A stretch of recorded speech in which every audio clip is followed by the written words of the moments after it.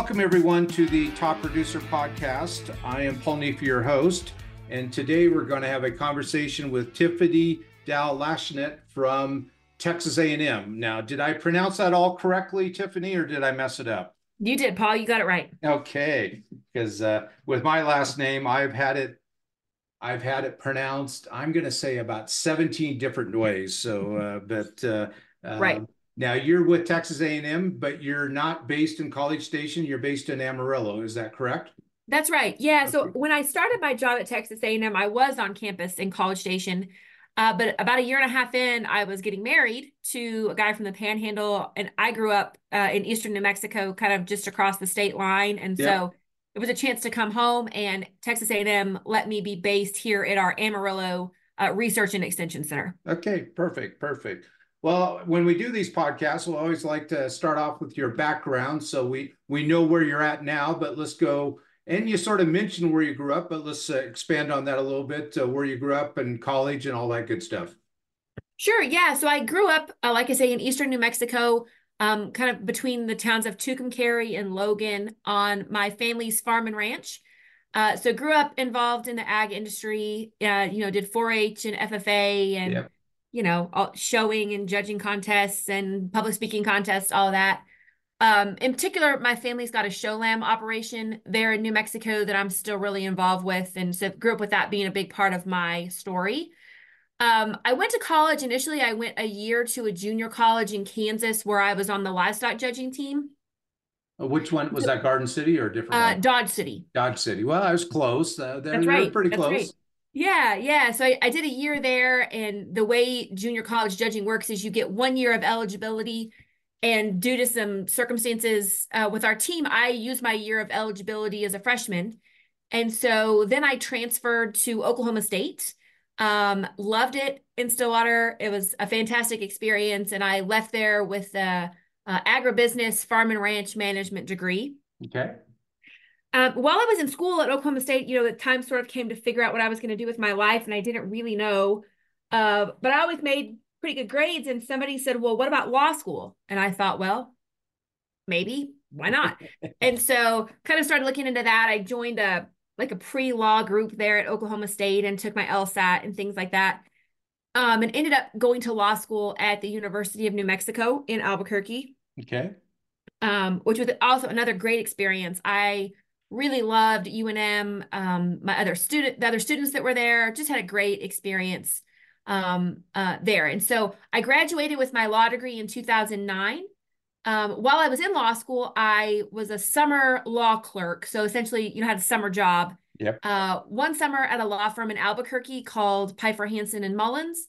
And then a second summer, I was at a big international firm in San Francisco. And so came out of law school with job offers from both of those firms and chose the firm in Albuquerque. Went there and practiced civil litigation for about 4 years and kind of learned to be a lawyer. And at that point, I had an email come across my desk that was announcing a position opening for an ag law specialist at Texas A&M. And so you probably couldn't have drawn up a better description of what might be my dream job than Yep. this. Yep. Yep. And so that's how I ended up here. Okay. Okay. So you moved to Texas A&M, what, about 4 or 5 years ago? So I moved to College Station about 10 years ago. 10 years ago. Okay. Uh-huh. Okay. Yep. Yep. Okay. And then you were there until you moved up to Amarillo just a couple of years ago. Well, if it feels, let me think. I was there for about 2 years. So I've been in Amarillo for about 8 years now. Oh, well, then, I have not been to College Station yet. I've been to Austin, San Antonio, Dallas, Houston, and Amarillo multiple times, Lubbock, Odessa. I haven't been to all of Texas. I haven't been to El Paso yet, but I've been to quite a bit. So what's the key differences between Amarillo and College Station? The humidity Okay. and the Aggie. I'm guessing Texas or College Station a lot more humid, and there's a lot more college students in College Station. Absolutely. Yeah. Yeah. I tell people it's the humidity and the Aggies are what's different in College Station. Oh, I loved College Station. It's bigger than like Stillwater where I went to college, but it still has a real college town feel to it. But yeah, you're down not too far from the coast. And so it is extremely humid. There are a lot of trees. So pretty different atmosphere for a kid from Eastern New Mexico to move into. But I really did. I enjoyed my time there. The campus is beautiful. There's just a lot of energy, I think, in a college town. So I Yeah. really liked it. Yeah. No, I grew up in southeastern Washington State, and we had trees behind us or up the hill, but we didn't have trees down where I was at. I would get claustrophobic if I was surrounded by trees, I think. So I got to be Yes. able to see. So right now I can see 60 miles or 50 miles down to Pikes Peak and the whole Front Range. So I definitely enjoy that. So Absolutely. what is your current role at Texas A&M? Yeah, so my official title is an assistant professor and extension specialist in agricultural law. And they say the longer the title, the less important the job. So that may be the case. But basically, I get to travel around the state and provide educational information to rural landowners and ag producers about legal issues that affect them. And Okay. so I have statewide responsibilities, and Texas is a pretty large state, so Yep. that can be Yep. an interesting situation. But it's a lot of fun, right? So I get to go to producer meetings and extension meetings and industry things like that and talk to people about legal issues. So that can be anything from, fence law, water law, landowner liability, contracts. Lots in the news recently dealing with pesticide registrations. So Yep. those are kind of just some examples of what I get to do. So, what is the most contentious for landowners? Is it fencing? I hear fencing can be a contentious subject for landowners. It can be. And interestingly enough, I always tell people if somebody calls me and they've got a question about a fence or a tree, 9 times out of 10, it's not really about the fence or the tree, right? It's probably a deeper neighbor dispute. Yeah. So there's definitely some of that. In Texas, I think there's always issues related to water. Same, I'm in Colorado and throughout the West for sure. So I think water is always a pretty contentious issue. Another thing that we're seeing in Texas, especially kind of in central Texas in the hill country, is so many properties being kind of chopped up into smaller pieces. Um, and that brings with it a whole host of different legal issues, everything from easements and landlocked property to, neighbors moving out into the country that don't know what that might be like. So Yeah. Yeah. there's lots of issues having to do with that as well. Now, I'm assuming in Texas, like most other states, zoning is still at the county level, typically, at least in the states I've been, it's at the county level. Is that still Correct. true in Texas? It is. Yes. Yes. I've got some friends who practice on the East Coast, and it's much different there when they've got really kind of robust zoning statutes at different levels. But yeah, here it would be kind of county or even, sometimes like city zoning ordinances. And there's what, like 250 some counties in the state of Texas, if my memory's 200, right? 254. That's right. Okay, Yep. well then I was pretty close. So Very good. Yeah. about 1,000 miles per county. So Right. but your counties aren't big, but your state is. That's So right. because like I lived in Oregon for a while, and there's three or four. I think there's three or four counties in Oregon that are over 10,000 miles or pretty close to it. So of course Wow. California's got the largest county. I think San Bernardino County. I think, yeah, it's in the US because Alaska doesn't have counties, and San Bernardino is like 18,000 square miles or 20 or something like that. So I Wow. think it's San Bernardino, not Riverside. So, but you never know what you're going to learn on the Top Producer podcast. I was gonna So, say this might be but handy for trivia one day. yeah, what are some of the other major issues that sometimes arise for your farmer or ranchers? Yeah, I do a lot of work with various leases. So whether that's like a grazing lease or a farm lease, hunting leases, solar, wind, oil and gas, all of those, are big issues. And I think we'll continue to see those be pretty big issues, particularly as we see more and more kind of absentee landowners Yep. that own Texas, rural property. Estate planning always a huge issue for rural landowners and one that we really try to preach to people about, needing to get a move on and don't wait until there's an emergency, right? Let's Yep. have a plan now. So Yep. that's another area where I spend a lot of time. What are you seeing in Texas on solar leases? Are you seeing more and more of that coming up, or is there getting some resistance in Texas to those? I'm just curious what you're seeing in that state. Yeah, I would say yes to both. So on the one hand, yes, I think there are more and more solar companies coming into Texas looking to lease land. I've got a couple of friends who do a lot of solar work in private practice, and they've been slammed for the last year or so with leases. As far as pushback on those, yes, oftentimes you'll see neighboring landowners who maybe aren't interested in a solar lease who are pushing back on the neighbor who's wanting to do one. And so we've seen a lot of fights, kind of with the community up in arms, kind of the pro-solar people versus the anti-solar people. And so that's definitely been an issue we've seen throughout the state.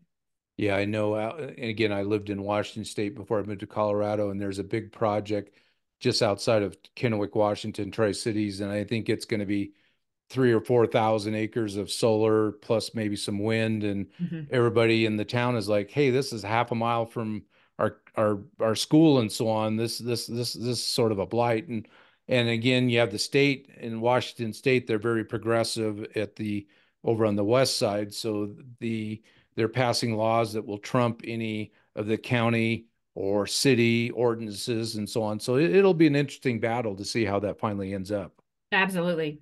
Yeah. How about um, would you say your practice is more dealing with ranchers versus farmers, or is it 50-50, or is it just depend on what part of the state you're in? Yeah, the latter. So it really does completely depend on where you're located. There are pockets of the state where almost everybody farms, right? Cotton country here in Texas, there are a lot of cotton producers. Obviously, we have the largest cattle and sheep herds in the country, so there are a lot of ranchers as well. Like I say, I do a lot of work kind of in the hill country where you've got some, producers, but you've got a lot of just rural landowners who maybe don't have an ag production background or don't have an ag operation, but they live in rural parts of the state, and maybe they're doing things like agritourism or hunting leases. Vineyards are a huge draw in some parts of Texas. So it really does depend a little bit on where you're located. I get to deal with all those different types of folks. Now, vineyards, I'm just curious because again, where I grew up, there's now like I think 125 vineyards in the or wineries in the Walla Walla area. Yeah. Where is the pocket of, is it in that hill country where the vineyards are at? I'm just curious where most of them are So at. so it's actually interesting. Most of the like vineyards that are producing the majority of Texas wine grapes are located in the high plains. Okay. So, kind of real popular like in the Lubbock area. Okay.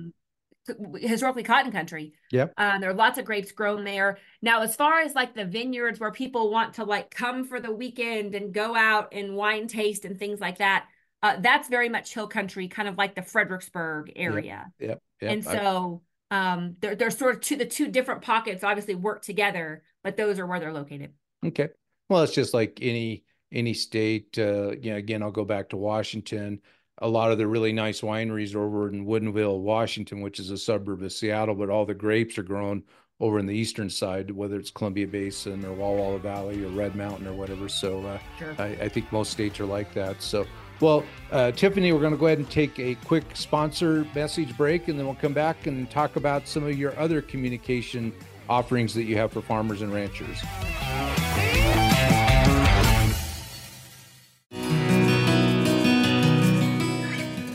How many years away is the long run for a farmer? 5 years? 10 years?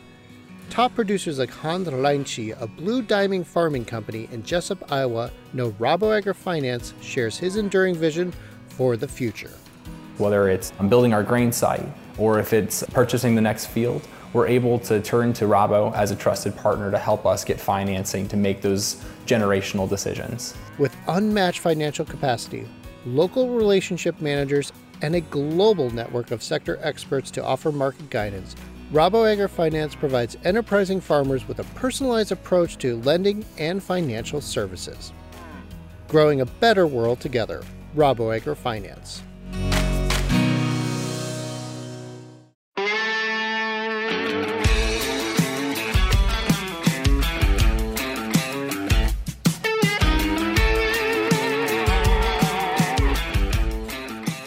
Welcome back, everyone, to the Top Producer Podcast. This is Paul Neef, your host, and we're going to rejoin our conversation with Tiffany Dowell Lashmet from Texas A&M. So, Tiffany, you go around the state to various grower meetings, rancher meetings, and so on. But you also have both a blog and a podcast. So let's start with the blog. Again, I have a blog myself, or I've had blogs. Let's go through the background. What is it on? How did you decide to start it? When did you start it? All those details for the audience here. Sure. Yeah. So it's called the Texas Agriculture Law Blog. You can Google that. And although it has Texas in the title, and that is my primary focus, it really covers issues kind of on a nationwide basis. So folks from anywhere may want to check that out and find useful information there. I started this right when I first started my job. So about 10 and a half years ago. And it was interesting because at that point, kind of nobody in extension in Texas had a blog presence. That just wasn't something people were doing. But I just thought, I had a personal blog where I wrote and I read a lot of blogs, and it just seemed like it'd be a good way to get information out to people. And like I said, I started about 10 and a half years ago. We're still going strong. We've got a good group of sponsors that help us with that. We've got a great readership. And it's a fun project, for a couple of reasons. I work really hard to try to put kind of practical, useful information out there for folks. Yep. But a benefit to me that I've seen in my career is it makes me keep up with things, Mm-hmm. right? So when there is some sort of breaking news issue, I got to read up on it and be conversant so I can write a blog post about it. So from my perspective, somebody in my role, I found that to be really useful. About how often do you post on your blog? So I post every Monday. So I do Okay. a different topic every Monday. And that can range from, here's a summary of a court decision to here's a checklist I wrote to here's a handbook or an overview of a law. So it's a pretty wide variety. I post every Monday. And then I also post every other Friday, something that I call the weekly roundup. Yep. And Yep. that's where I pick, 5 or 6 different stories in the news, kind of with the ag law connection, and just share a quick, sentence or two about that with a link folks can go read. Okay. Okay. Yeah, I started a blog almost exactly 15 years ago. I think the first blog post I had was March something of 2009. So since this is 2024, that would be 15 years. So Yeah. but and I've done I don't know how many thousands of posts, so I won't keep track of them. But now you also do a podcast just like myself. So what is that podcast? What does it do? How does it work? And so on. Sure. So it's called Ag Law in the Fields. And we're on all the podcast apps, or you can just Google it. We've got a website with all the episodes. I started that in 2016. Truthfully, I had been out on maternity leave. I've got a couple of kids, and I started listening to podcasts, and I loved them. And I thought, I think I can do that. And so started that podcast in the spring of 2016. I think we're now about 170 episodes in.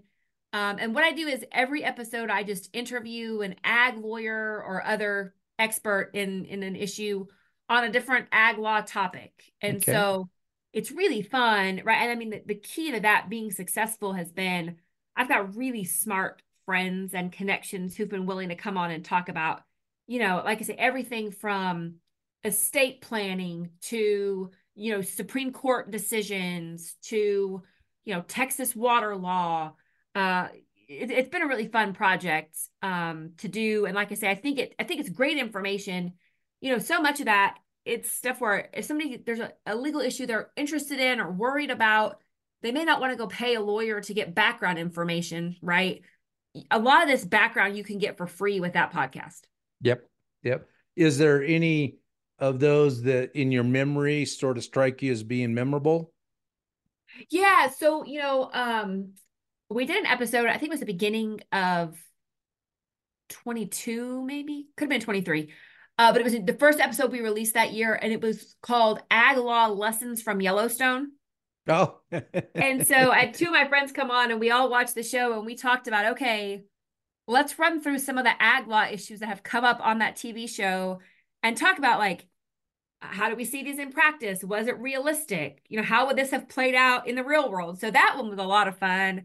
I enjoyed that. I'll have to go back For and listen to that one. So did yeah, did you take anybody to the train station on that episode? we did discuss that, there's no statute of limitations on murder, and so the train station may not be the best plan.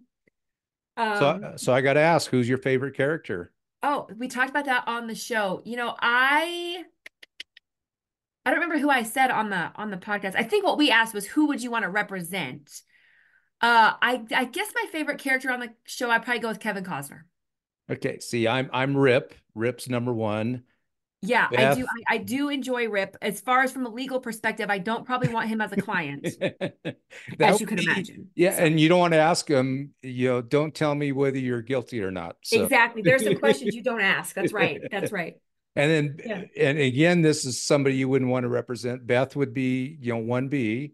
Oh, And she'd be worse than Rip, don't you think? I mean, 'cause, then like they're both doing terrible things, but she's gonna like blab about them. He at least tries to keep some of that secret. So, now, who's the other brother that Beth didn't like, or oh, that Jamie. Jamie? See, most people hate Jamie, but I like him because he's very believable in what he does in the character. He's some people, they play the bad and they play it too bad. He's just a miserable human being. So Mhm. I think that's right. Well, I'll tell you, initially I felt kind of bad for him because it was like, yeah, probably it's because I empathize, right? He's a lawyer. And here he is like, he spent his whole life trying to clean up this family's mess.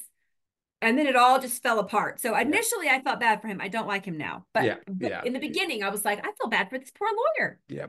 And I think I'm the same as you, although, the last year episode, now I know they're still getting ready to tape the final, but Mhm. I Mhm. haven't seen the last year's episode. I just haven't had, I don't watch much TV at all. I might Mhm. have a sport event on, but I'm sort of like you. I'm reading up on too much stuff to keep going on my blog and the Right. podcast. So Right. that was one. Was there another one?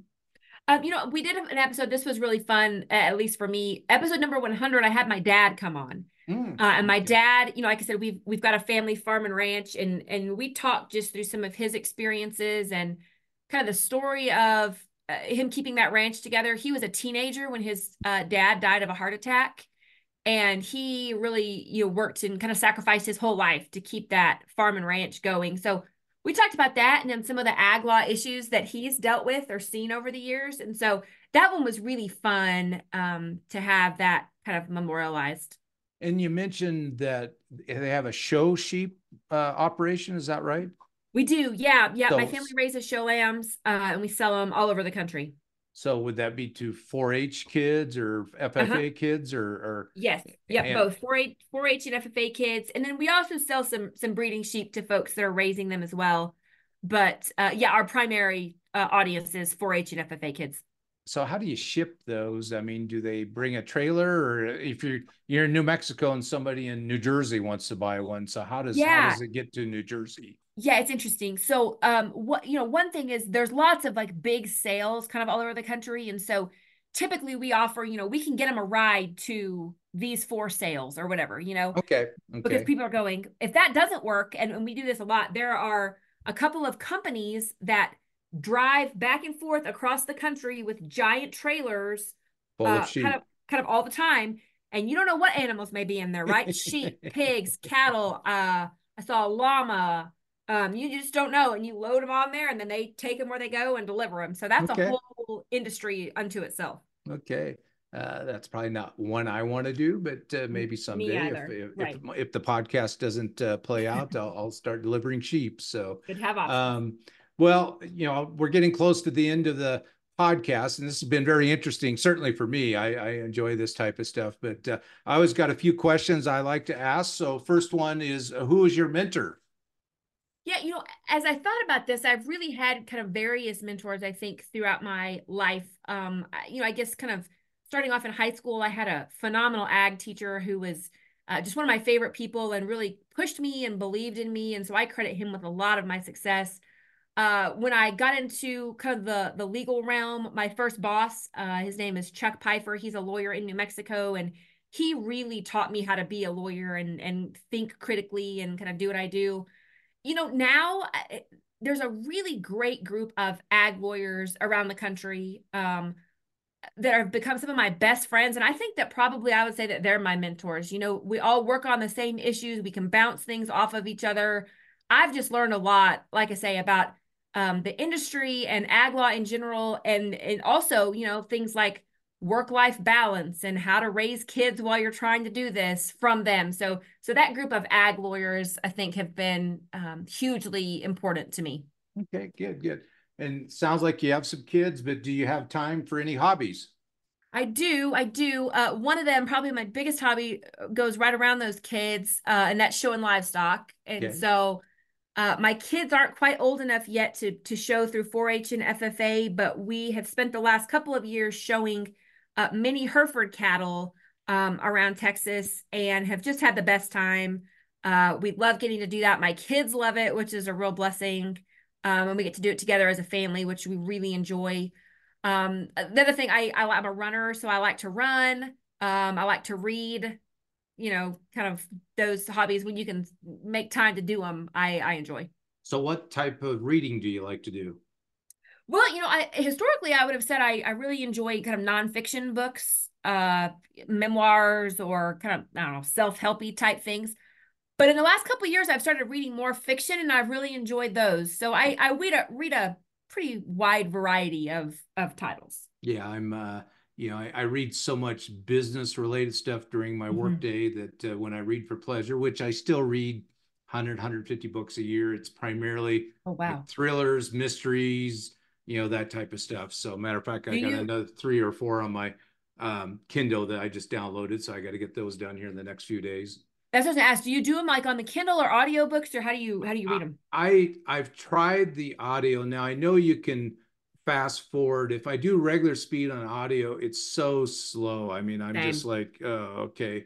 same. Um, and I'm not a, people ask, are you a speed reader? And I go, no, I cruise at about 100 pages an hour. That's just cruising speed. Hmm. Um, and I read every word. If I'm Yeah, spending $15 on a book, I want to read every word. If I sped absolutely. read, I could have it done in, a book that takes me 4 hours, I'd have done in 30 minutes, but Sure, that's not my pleasure. So, sure, sure. I just enjoy reading. So I've done that since, I think, because I went to a school that only had 6 kids in a classroom. Well, excuse me, Hmm. in a class. In first and second grade, it was in one classroom. Third and fourth grade, it was in one classroom. When I was in third grade, the teacher noticed I was getting sort of bored, and she knew when I got to fourth grade that I'd already sort of memorized what was happening in fourth grade. So she said, start reading books. So I started Yeah. reading books. And I think my record, I think in sixth grade, I read, including the summer, I read like 575 books or something. I Wow, was, that's amazing. yeah, I was just a reader. So, but, well, that's enough about me. So, That's great. No, it's interesting. is there anything that keeps you up at night besides Uh, kids? Laundry. Yeah. Yeah, I truthfully, I, I have found parenting to be really rewarding and also something I really spend a lot of time thinking about, right? So, I think a lot about, are we doing this right? Are we teaching them what they need to know? Are we putting too much pressure on them? All of those things. So probably, wanting to be a really good parent is something that keeps me up at night. When I first had kids, I had a friend that said, if you're worrying about stuff, I think that means you're a good mom. And so I hope that's true because I've kind of hung on to that, right? If you're trying and you're worried about it, you're probably a good parent. So, Okay, okay, that's a good sign. So, and then what's your definition of success, either in farming or in what you do, and so on and so forth? yeah. So, I mean, when I think about, farming and ranching and being involved in ag, and this may be a little bit because of my background, but it's such a family centered lifestyle to me. And I told you my dad was on my podcast and he talked about being able to raise a family with this lifestyle was the best part of the farm for him, for sure. And so, for me, I think the success in farming is being able to do this with your family. Everybody, being engaged and interested and enjoying being able to be a part of that operation. I think that's a definition of success. And it's something that, like I say, I've seen in my own family, really enjoyed, and I think we've all really benefited from. So I think that's what I would say my definition of success would be. Totally agree. Totally agree. Well, is there anything you'd like to add before we sign off? No, Paul, this was really enjoyable. Thank you so much for having me on. I appreciate the opportunity to be here. Well, and I think maybe we'll have another podcast conversation maybe in a year or so, see what's going on in Texas. Well, there's lots of legal issues moving all the time, so I'd love to do that. Okay. Again, this is the Top Producer Podcast, and this is Paul Neef, your host, signing off.